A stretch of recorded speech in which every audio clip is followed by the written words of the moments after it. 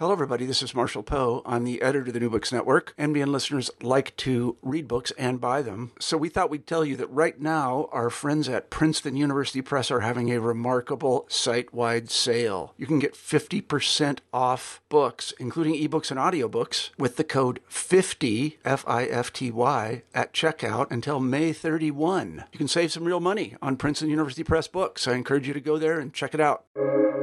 Welcome to the New Books Network. Hello, everybody. I'm John Marzalek, a host for the podcast Queer Voices of the South, a LGBTQ plus studies channel podcast of the New Books Network. Today, I'll be talking to Greg Bourke about his new book, Gay, Catholic, and American, published by University of Notre Dame Press. In this compelling and deeply affecting memoir, Greg Bourke recounts growing up in Louisville, Kentucky, and living as a gay Catholic.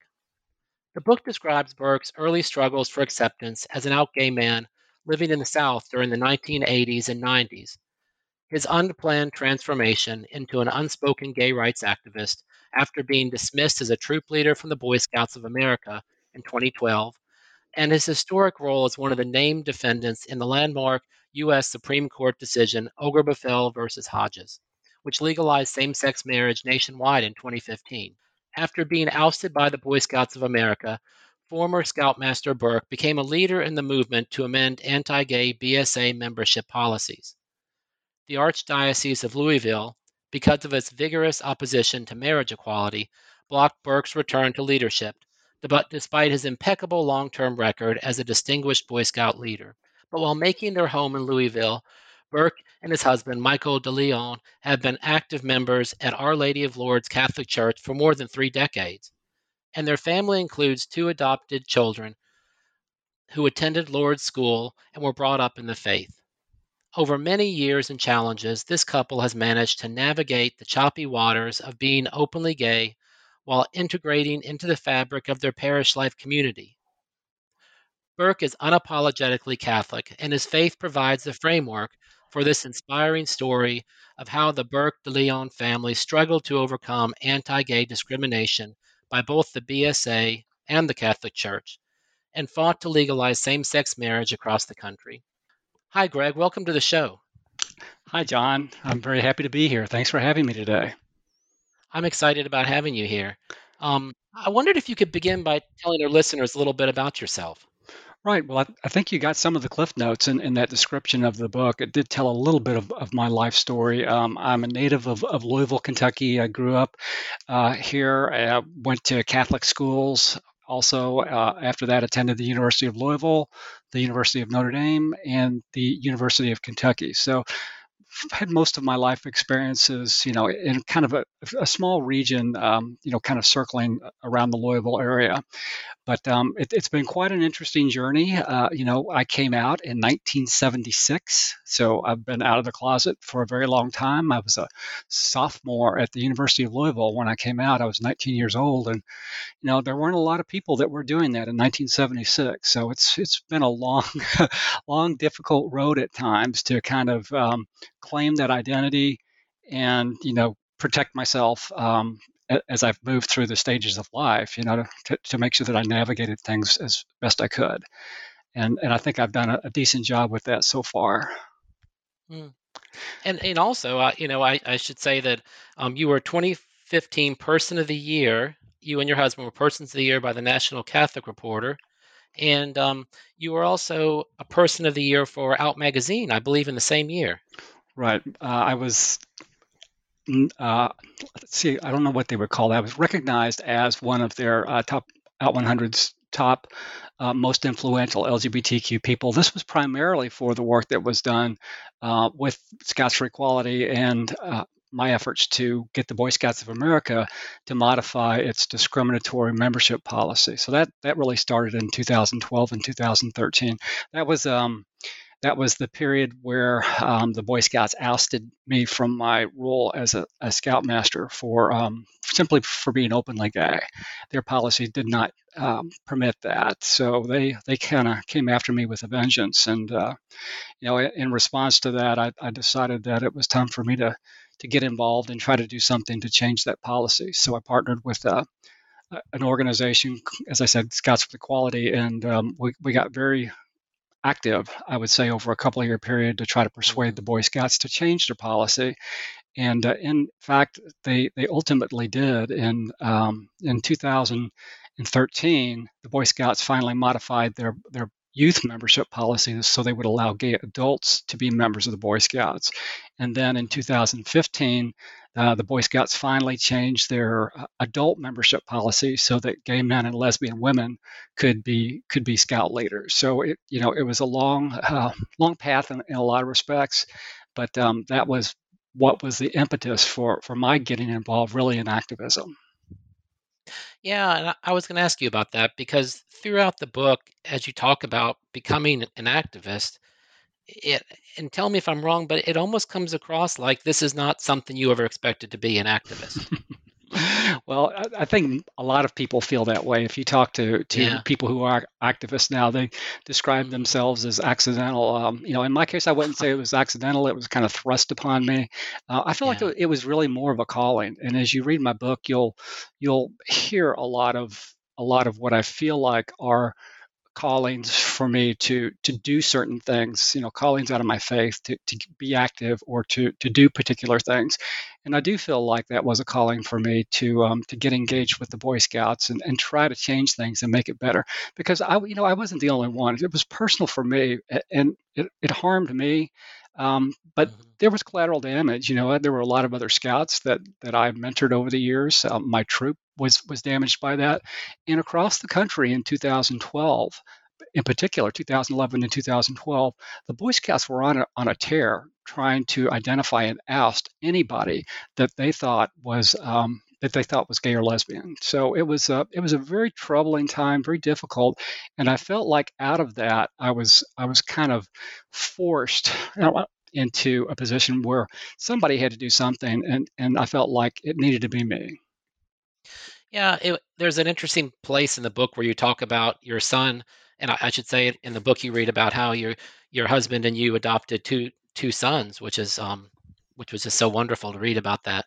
And you talk about how one of your sons came to you and said he was interested in being in the Boy Scouts, and you kind of talk about some of your internal dialogue there. Oh, right. Our youngest, well, I'm sorry, would be our oldest son, Isaiah, started at our Catholic school. Well, he was there through preschool and kindergarten, but in first grade is when the Boy Scouts and the Cub Scouts make their active pitches to the members of the schools. So Isaiah went to it was during the first week of his grade 1 year at Our Lady of Lourdes, and he came home with a flyer from the Cub Scouts, and he said that he wanted to join. At that point, Michael and my husband and I, talked about it, and we really didn't think it was appropriate because we were well aware of the Boy Scouts policy on being discriminatory, and we were just concerned about the messaging that he might get, and we didn't want to have him be exposed to that potentially. So we talked him out of it, for grade 1. But then at the beginning of his second year, he came home again. The Boy Scouts made another appeal, and he talked to us about it. He really wanted to do it. So Michael and I kind of grudgingly agreed to let him do this. But what we didn't realize was that when you have a child in Cub Scouts, you have to have an adult there all the time with your child. Oh, yeah. So that meant that Michael and or I had to be involved at all of these meetings. So we were kind of forced to get involved as parents.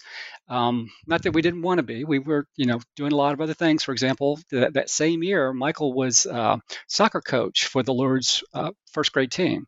So and then he did it in second grade too. So we were involved in a lot of other ministries and did other things at church, but we weren't ready for that. We really didn't think the Cub Scouts was going to be the best way for our son or us to spend our time, even though Michael and I were both Boy Scouts growing up, and we loved the program. We thought it was very could be very good in terms of building skills and self-confidence, and we realized that there were a lot of benefits to it, but we were just really reluctant about letting our child start because we didn't know where it was going to go. But we took a chance, and the rest is in the book. The rest is in the book. That's exactly right. The rest is in the book. Yeah, yeah. And kind of skipping around a little bit, but you tell the story of your experience with the Boy Scouts, and then of course we'll get into as we continue in the interview. But your whole experience with the Supreme Court case and the cases leading up to that. But what led you to write this book in the first place?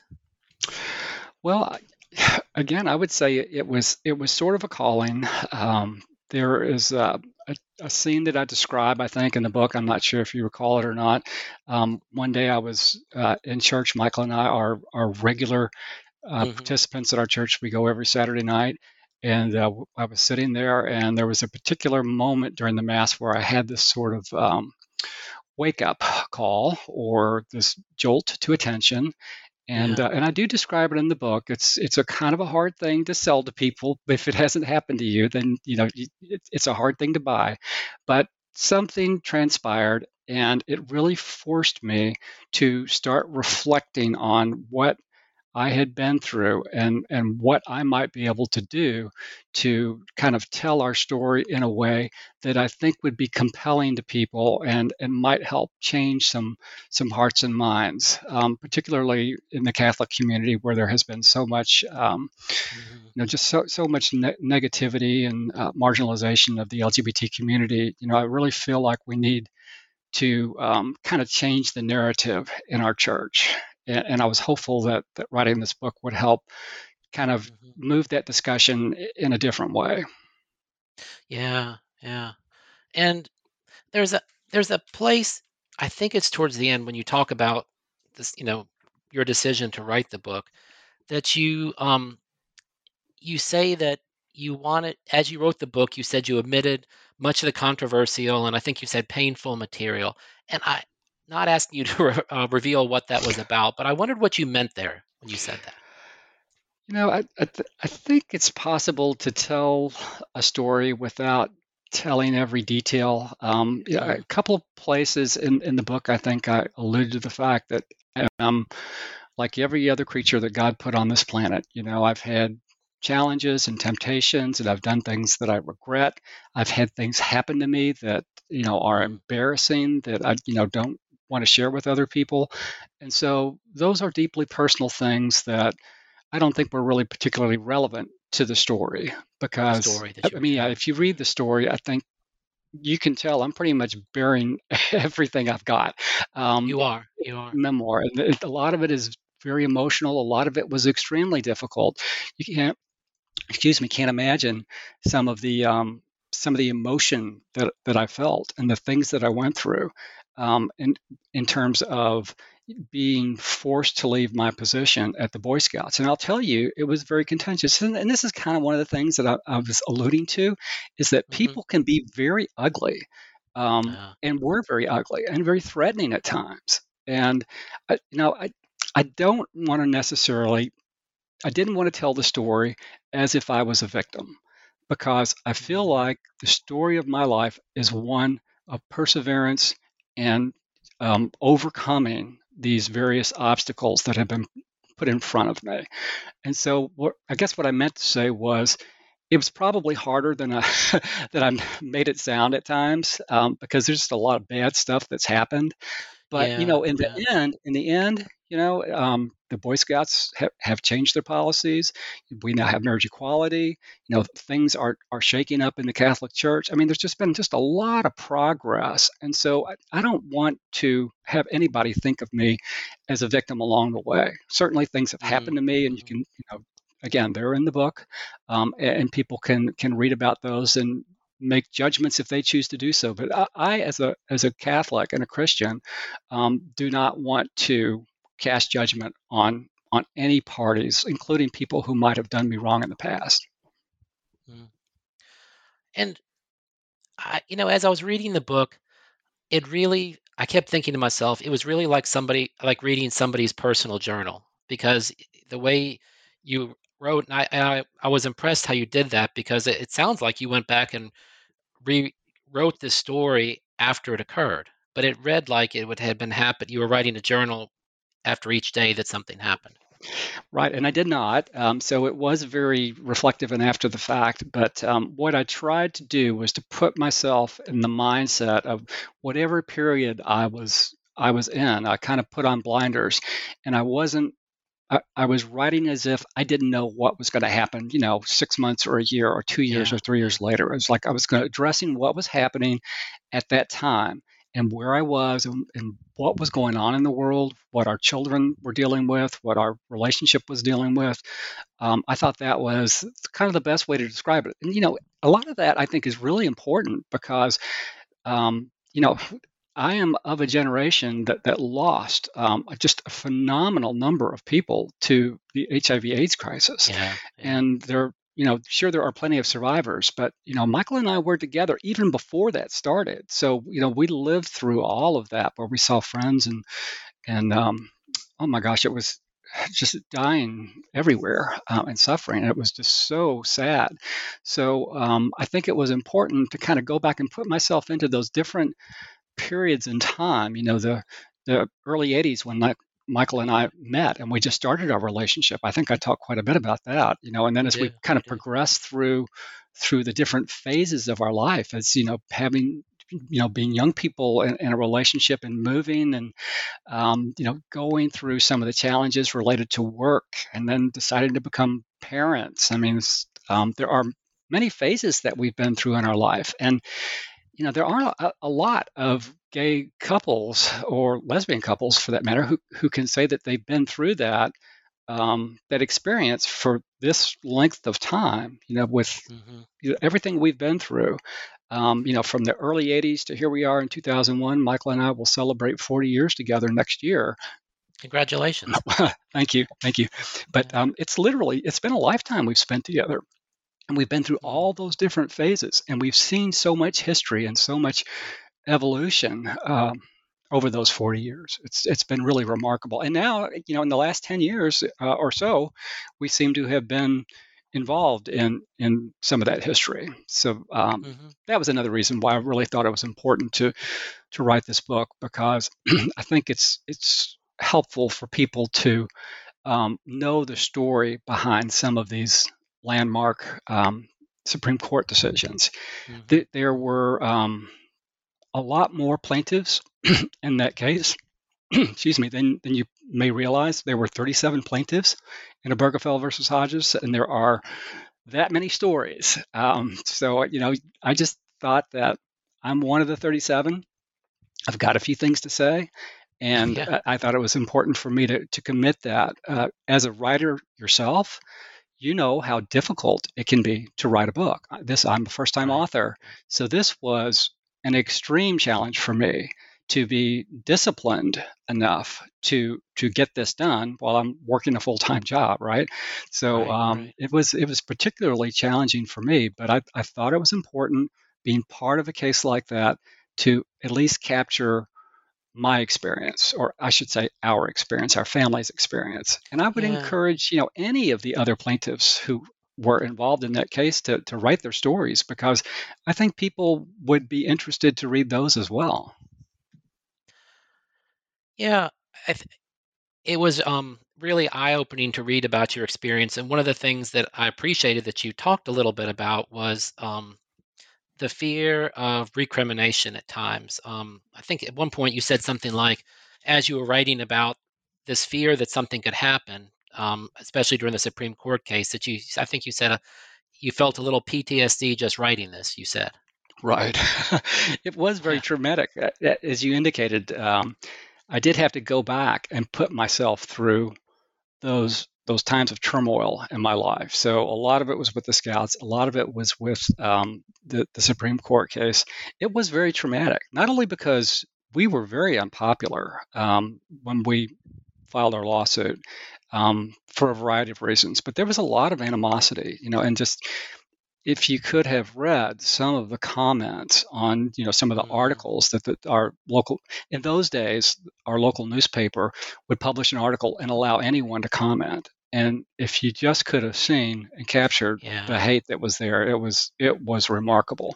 And then just strange things happened that were disturbing, with people and comments and things showing up in the mail, and thank God nothing ever happened to us, but we were always sort of living on the edge and concerned about what might happen. And that was one of the things I did describe in the book. Is I used to lay in bed at night staring at the window, wondering if there was going to be Yeah. a brick or a bomb come through the window while I'm laying there sleeping, and what's going to happen to my family.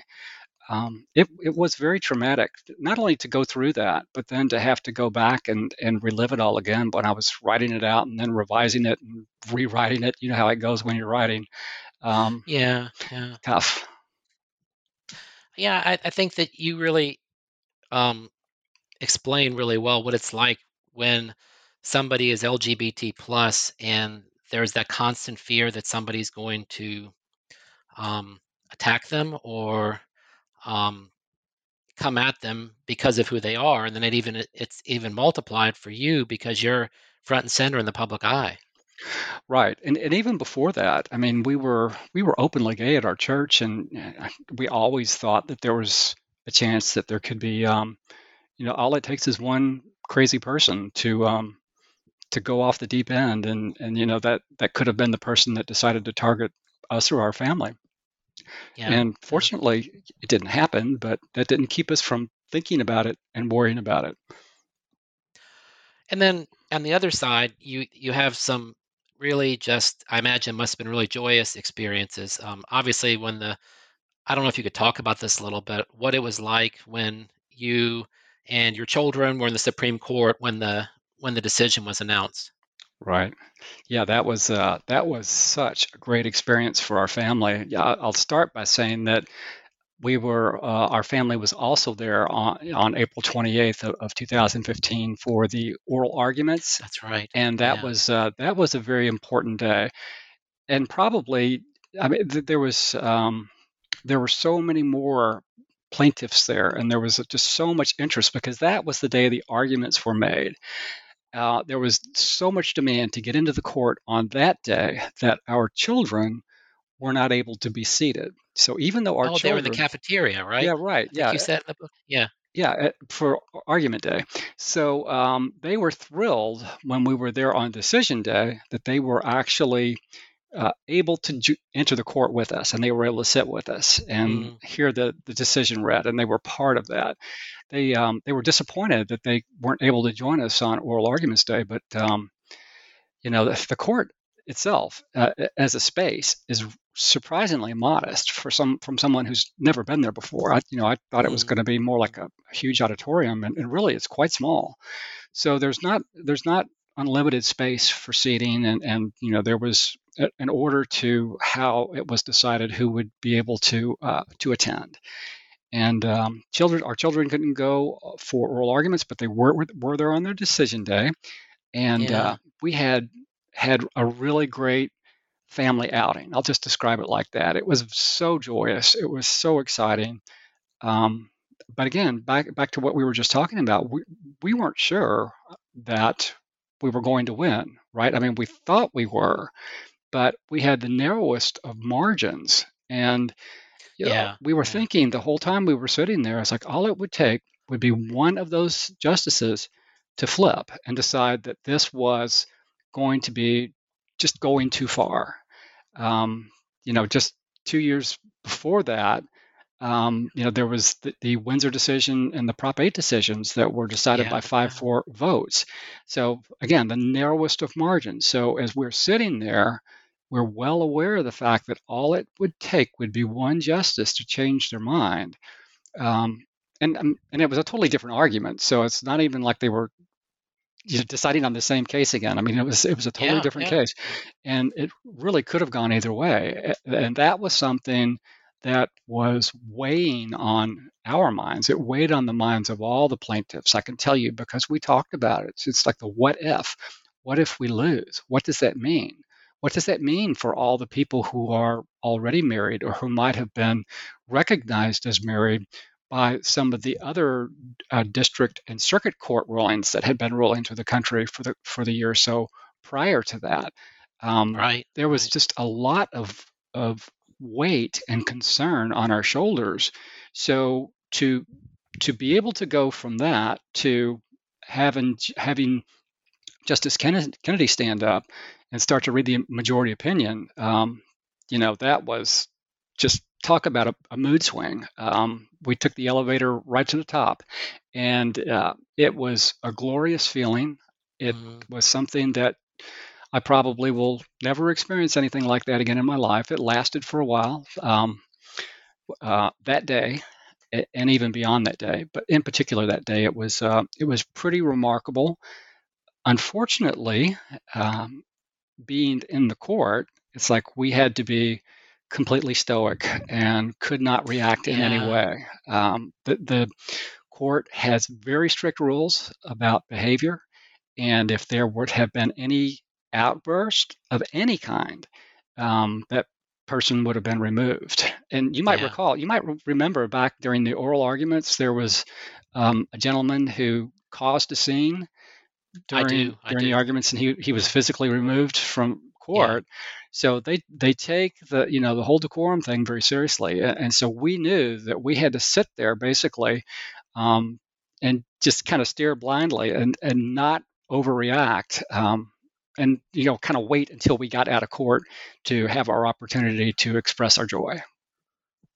Yeah, and I remember reading that you had to go out the back because there were so many people on the steps of the courthouse celebrating in the front. Right. Well, yeah, and that was we didn't know that, and I talk about that in the book. It's like we were trying to have, kind of that moment where the triumphant plaintiffs walk out the back of the steps of walk down the steps of the United States Supreme Court, right? And you go down, and there was a sea of people there. There was, an army of media that was waiting to talk to us, and we just wanted to go out the doors and walk down those steps. And we got there, and they wouldn't allow anyone to leave. And we didn't understand why. We heard someone say something about a bomb threat, and so we were concerned. But the security forces at the Supreme Court said, you can't go out this door. You have to go out the side of the building and then walk around the front of the plaza. So we did that, and the only thing we'd heard at that point was that something about there was a bomb threat. So we thought, we were being evacuated because there was a bomb threat. And then we got outside, and we were told that no, what happened was when the decision was made known public outside, that there was a rush. The people on the plaza kind of rushed the steps. And so to regain security in the premises, they had to push everybody back down, and they were keeping the doors clear. So yeah, it was a wild scene. And then of course we went out to the plaza, spent a great deal of time talking to the media, talking to the crowd. It was really a fantastic experience. Just so much joy, and people ask all the time what that was like, and I just describe it as it was like winning the gay Super Bowl. That's just the way I felt. You said that in the book. Yeah. My husband and I were married in Maine in 2013, and so we weren't legal in Mississippi, obviously. So when we heard the decision, it meant all of a sudden we're legal. So it was like you say in the book. I think every person who was affected by this remembers where they were standing or what they were doing when this decision came down. Isn't that right? I mean, maybe it's just me because people talk to me about it all the time. They know I was part of the case. But it does seem to me remarkable that when Michael and I talk to LGBT people throughout the country, that everybody's got a story about that. I mean, they say, I remember exactly where I was. I remember who I was with. I remember how I found out. I remember what we did to celebrate. It's just people, it was this moment that we all shared that was one of joy and this feeling of, oh my gosh, it's finally here after all these years. We've waited so long for it. And it's a remarkable thing to be able to have been part of making that happen for so many people. Yeah, I was just thinking, so you and your family were in D.C. when the Obama White House lit up the White House in rainbow colors. Right. Yeah. We didn't see it. We were just, the day was a whirlwind. I think you might remember. So we flew into D.C. late that night before, and we had to get our kids up. We had teenagers, so it was hard enough. Had to get our kids up and get them to court by 7 o'clock, and everybody had to get up and get cleaned up and get dressed and, get ready for the cameras. So we had our kids up early that morning. So by, I don't know, 7 or 8 o'clock, it's like we were so exhausted, having run through just this lengthy day of activities and interviews and just excitement. I mean, we were beat. So that, I didn't know that the White House was lit up and that Michelle Obama was out there partying with people, or Yes, we yes. would have been You over would have there been if there we knew. too. That's right. Exactly. So you got to meet some really interesting people. And one of them that really stood out for me was you described your communications with Edie Windsor. Right. Yeah, we had quite a remarkable, I would call it a friendship with Edie, Yeah. although we never had a chance to spend that much time together. But she was a huge cheerleader of ours. We Michael and I met Edie at the Out 100 Gala. Um, Oh, okay, that's right. and we spent an extensive amount of time talking. At that point, when we met her, our case was still at the district level, so we were only able to describe ourselves as the Kentucky marriage equality plaintiffs, because we had filed first in the Commonwealth of Hmm. Kentucky. But she was just so excited to hear that the case, that all of the cases across the country were moving forward, and that hers was being used as kind of the foundation for that, and the precedent. So we had a splendid evening with her, and after that we carried on, you know, email communications. She was a huge fan, I would say, and she was rooting for us to be successful in our case. I would let her know whenever there were any developments. At one point, I told her we were thinking about coming to New York for a spring break with our kids, and she wanted to have us over and order Mm. pizza. It's like I truly regret that we never had a chance to do that, because I wish I could have had more time with her. She was such an important person in the history of LGBTQ rights development, Oh, yeah. and I wish I had more time. But you know what? When you live in Kentucky, it's like you don't get many opportunities to rub elbows with, the movers and shakers in the movement. It's like, The you know gay what it's royalty. like in the Yeah. South. Yeah. In the Yeah. South, it's That's like, right. That's right. it's totally different in the South. And about the only time we had opportunities like that was when we went to New York or another city for an event of that nature. But most of us, I think, are in our little communities and towns in the South, doing what we can to move things forward and change things. And it's not the kind of stuff that gets covered in Out Magazine or The Advocate. It's important work that we're all doing, and I think we all need to keep that in mind as we keep kind of knocking down some of those barriers and doing the work that we need to do in all of our southern communities as well.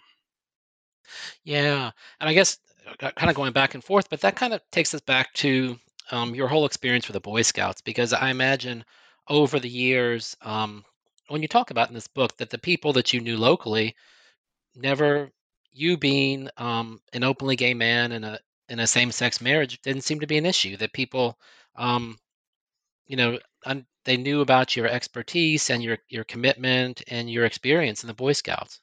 That's absolutely true, especially with the people at my parish. So the way the Boy Scouts works, every unit has a sponsoring organization, and most of those sponsoring organizations are religious organizations. So different types Right. of churches. So at my church, because Michael and I had been there for so long and we've been openly gay, it's like everybody at Lourdes knew we were gay, and they knew our kids because they'd been through the preschool and the kindergarten, and through the various grades.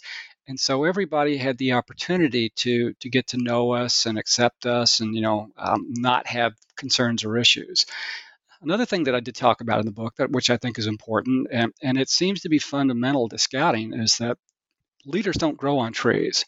Mm. Usually, leaders are born from a desperate need for somebody to step up and do the job, or the unit's not going to exist anymore. And that's what happened in my case. I did not want to become a leader, but our son Isaiah was really enjoying scouting, and we had kind of a crisis in leadership, and someone had to step up. And at that particular point, I decided I was going to do it. Um, And so I had that kind of dual experience that I talked about, where I was openly gay with our scout unit. I mean, they knew, the people of our Mm-hmm. church knew, but whenever we kind of left the bubble of our church community and did something with the Lincoln Heritage Council, the Boy Scout Council, or if we did anything that was like a jamboree or kind of a regional event, it's like that's when I had to go back in the closet, because I never knew how people were going to react when I got Yeah. outside of that bubble. So it really put me kind of in the closet when I went outside of the Lourdes community and I was taking kids to summer camp, or we were going to a different scouting event, and I, like a merit badge fair or something like that, and I'm taking them. It's like then I had to be really cautious about how I conducted myself and who knew what. And that was a difficult kind of relationship to manage for me, because, as I said, I came out when I was 19, and I've been pretty much out everywhere, with family and Mm-hmm. work and everything for all that time. And so when I got involved as a Boy Scout leader, that's when I really had to take a step back and say, okay, for the benefit of my son and the troop and everybody else, is like I've got to play this cool and just play the don't ask, don't tell kind of role as a leader. And I did that for a few years, but that's just something that was not sustainable for me. It could be done for a brief period of time, but it wasn't a long-term solution. It must have been exhausting having to do that when you went outside the local area. Well, anybody that's in the closet, or has to play those kind of games, I think it's exhausting for them, and that's why Mm-hmm. so many people just tire of it and reach that breaking point where they say, I'm not going to do this anymore for my own health, for my own benefit. It's I Mm-hmm. can't do this anymore. And that's really where I was, and that's why I felt it was necessary to talk to the Lincoln Heritage Council and try to see where they stood on the subject. And if you read the book, that's not the first time I did something like that. I mean, I've gone numerous times to Right. Catholic priests and said, okay, we're joining this parish. Michael and I are a couple. Are you okay with that? And so I kind of like to make sure I've got clearance and acceptance before I get too invested in things. Um, Sure. Sure. but yeah, it was similar in many ways with the Boy Scouts. But Boy Scouts, are a much larger institution. The same way the Catholic Church is a much larger institution, and within those institutions, you can have pockets of people who are quite progressive, but then you also have people on the other ends who are just the total opposite. And if they have any notion, if they had any notion that there was a gay scout or a gay leader or a lesbian leader, it's like they were going to flush them out and make sure that they were removed. Um, Mm-hmm. that's the way it was. And the church has the same similarities in a lot of respects. You've got pockets of the Catholic Church that are very welcoming and progressive. I would cite my own parish as one of those. Mm-hmm. And then you have other parishes in the same city here in Louisville that have a reputation for being, I think, very very conservative and sometimes even homophobic. So it's just really hard to reconcile all that variation in approach in one organization. But the Catholic Church has had that issue for eons, and they probably will continue to have that issue for quite some time. Yeah, and you really, the dissonance in the church really came out for me as I read your book. I was thinking about the positive experiences you described with parishioners and your involvement as a communion minister and other things that you were involved with in the church. But then at the same time, the experience, with the archbishop, not, not putting pressure on the local church not to allow you to be a scout leader. And then also that when your design for a memorial in a cemetery was declined. Right. Yeah, there were a couple of instances where the archdiocese really took a hard stand with us. And you mentioned with the Boy Scouts, I mean, I was given a hard no, that I would not be permitted to returned to scouting in 2015. The Boy Scouts of America changed their policy and said that they would not discriminate anymore, but they wouldn't prohibit sponsoring organizations from discriminating if they chose to do so. And my archdiocese flatly told me, no, you will not be able to return to leadership. And then there was the other case that you mentioned where my husband and I, we bought plots in a Catholic cemetery in Louisville. It's the cemetery where all of my family gets buried. And in fact, Yeah. we're going to be like 3 rows away from my parents and a host of aunts and uncles. My brother's going to be right next to me. But the interesting thing was that when we went to have our headstone designed, my cousin, who worked at the archdiocese then, told me that they had just implemented a policy that any same-sex couple would have to have their monument approved by the archdiocese. It was a new rule just after marriage equality had been decided upon, and the archdiocese was taking steps, I think, wherever it could to kind of single out gay couples or same-sex couples to find ways to discriminate against them. It was very disturbing, and I try not to dwell too much on that. There was some good things that came out of that I thought were important. For example, the archdiocese said that we could be buried together. They said that we could have a shared monument. It's just that they refused to let us have certain elements on our tombstone. For example, interlocking wedding rings, because it's a symbol of marriage, right? But if you go into that cemetery and you look around, I'll tell you, 50% of the married couples that are buried together have those interlocking rings. It's extremely common.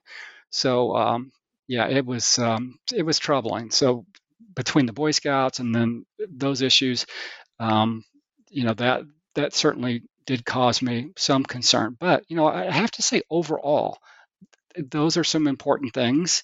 But in so many other ways, the church has not acted against us. And, people ask us all the time, why do we stay in this church? Why do we stay in a church where we're not welcomed, or that treats queer people so poorly and marginalizes folks? Why do we stay?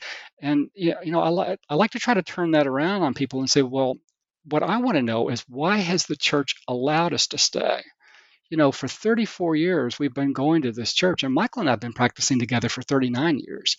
But for 34 years, we've been going to this church, and we've been openly gay. And at no point have we ever been asked to leave. We haven't been denied communion. We haven't been told we couldn't participate in ministries. So they have certainly cashed all of our checks. I can guarantee that. That's funny.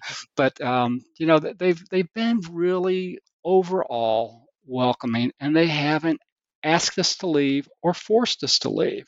So, with the bad things that we talked about, I would say that the good things that we have experienced by being members of this faith-filled community greatly outweigh any of those negative things. I wish I could describe better the feeling that Michael and I get when we go to this church. I mean, we go to church on Saturday night, and it's like walking into Cheers. It's like we know everybody. Everybody knows us. For a half hour before Mass starts, everybody's walking around the pews asking them, how's your surgery? How's your son? It's like, it's family time, and that's what I love so much about the Catholic Church, and in particular the one that we go to. But I think that so many of them have that characteristic. They are another representation of family, and it's a family that we get to share it, with our faith, or in our faith. So anything bad that's happened to me so far in the Catholic Church, it's like it's nothing compared to all the joy and the acceptance that we have received over the years as being Catholic. Yeah, and your experience is what seems to be so common for so many people that I've talked to. And I should say that I grew up Catholic also, and I don't practice anymore. I think I've chosen. Some people choose to stay in the church like you have, and some people choose to leave and go down other routes. And I think that I've known so many people like myself who've had the experiences you're describing. Right. And yeah, I yeah, know and it's it. it's a Well, it's painful to stay at times, and I know it's painful to leave. I know a lot of people who have left, and they talk about missing it, missing the all the ceremony and everything that goes along with it. But I wouldn't want anybody to stay someplace where they don't feel welcome, and I wouldn't stay someplace if I didn't feel welcome. If I was treated, Michael and I were treated poorly at our church. Um, we would be finding someplace else to go. But that's never happened. And that's my point is that, they've never forced us to It's a leave. family to They've you. never even encouraged us to leave. So I think we just really got lucky with our experience with this particular parish that we've been members of for so long. And I wish everybody could find something like that, whether it's in the Catholic Church or in another faith tradition. I think it's important to be able to have that connection. And other people find ways to make that same connection. Whether it's a bowling league or pick something else. But obviously, my faith is important to me. You started by reading that description of the book, and in it describes me as being unapologetically religious, and that's not my term, but I kind of like that because I do feel that way. The same way I'm not going to apologize about being gay because I don't think it's anything to apologize about. I'm not going to apologize for being what I think is a religious person in my mind and someone who's been faithful and kind of lived that life and decided that was important for me. And that's the way I wanted to live my life.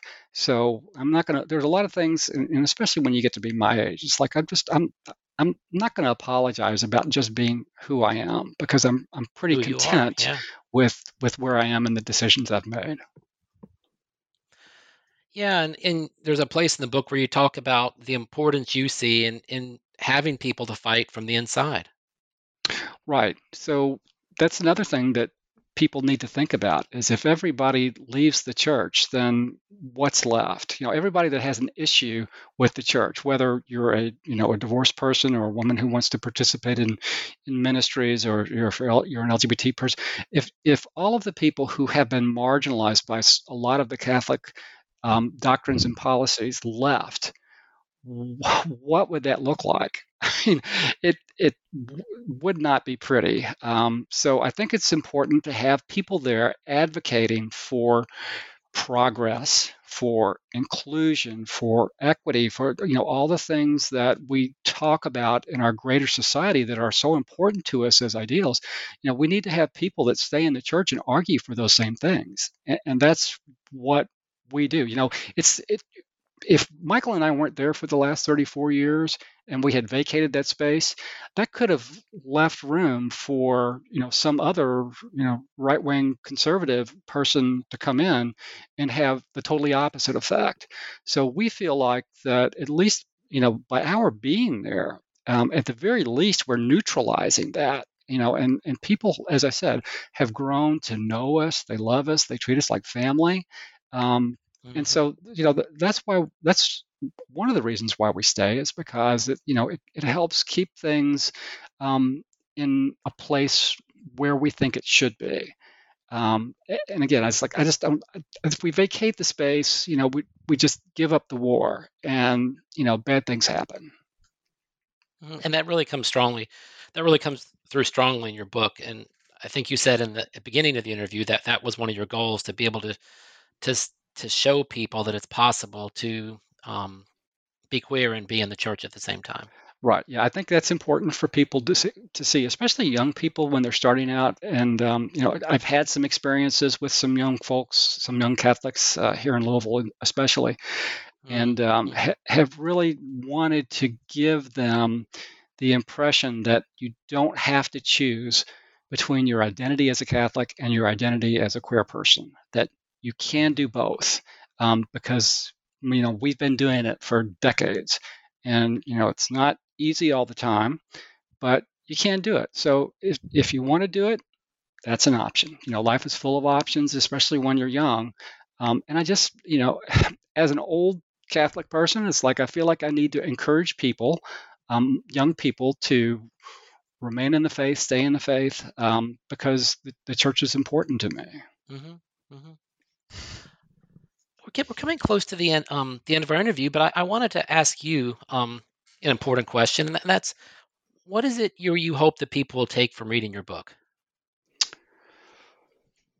Well, I think it is a story that kind of builds. I mean, it's not a story; it's real life, but it's written as a Yeah. story, and you get to the end, and I in the last few pages, I have the opportunity to make what I call my closing argument, and I describe our life together, my life together with Michael, as a couple, and I describe it in terms that is non-gender specific, just a couple, that couldn't biologically have children, and we Yeah. adopted, and then we were involved in our church, and we were involved in all these ministries, and what I wanted to do was to lay the groundwork for people in the Catholic Church to think about what gay marriage might look, same-sex marriage might look like in the church, because a lot of people just have this block, this mental block, because church leadership has been preaching against same-sex marriage for quite some time, and so it's just Right. they can't accept it, they can't visualize it, they don't know what to think about it. So I really hope that a lot of Catholics, and not LGBT Catholics, but Catholics, read this book, and they start thinking about that couple that he described there in those last few pages. Sounds just like a really nice straight Catholic couple that I know, that, or maybe my children, or whatever it is. But it's like I hope that they think about the life that Michael and I have shared together in the church, and they start to think there's really nothing wrong with same-sex marriage, and it's something that should be championed by our church. It should be blessed by our church. And I don't know, John, if we're going to see that in my lifetime. I kind of doubt it, but a lot of things have happened in my lifetime that I wouldn't have predicted. So I suppose that's still possible. But really, that's what I wanted to do, especially at the end of the book, was just to kind of lay out this picture for Catholics. It's like, give this a thought. This is what it could look like if you had same-sex married people in the church. And I think it's a pretty nice picture. Yeah, you paint a beautiful picture in that last chapter. Thank you. Well, Greg, thanks so much for joining me today. It's been a pleasure talking to you and hearing Oh, more about your book. well, thank you, John. It's been a pleasure talking to you too. I certainly hope folks will give my book a try. And to our listeners, if you're interested in reading Gay Catholic and American, click on the highlighted title of the book in the description that's included with this podcast. And you can also go directly to the University of Notre Dame Press website. And join us again next time for Queer Voices of the South on the New Books Network.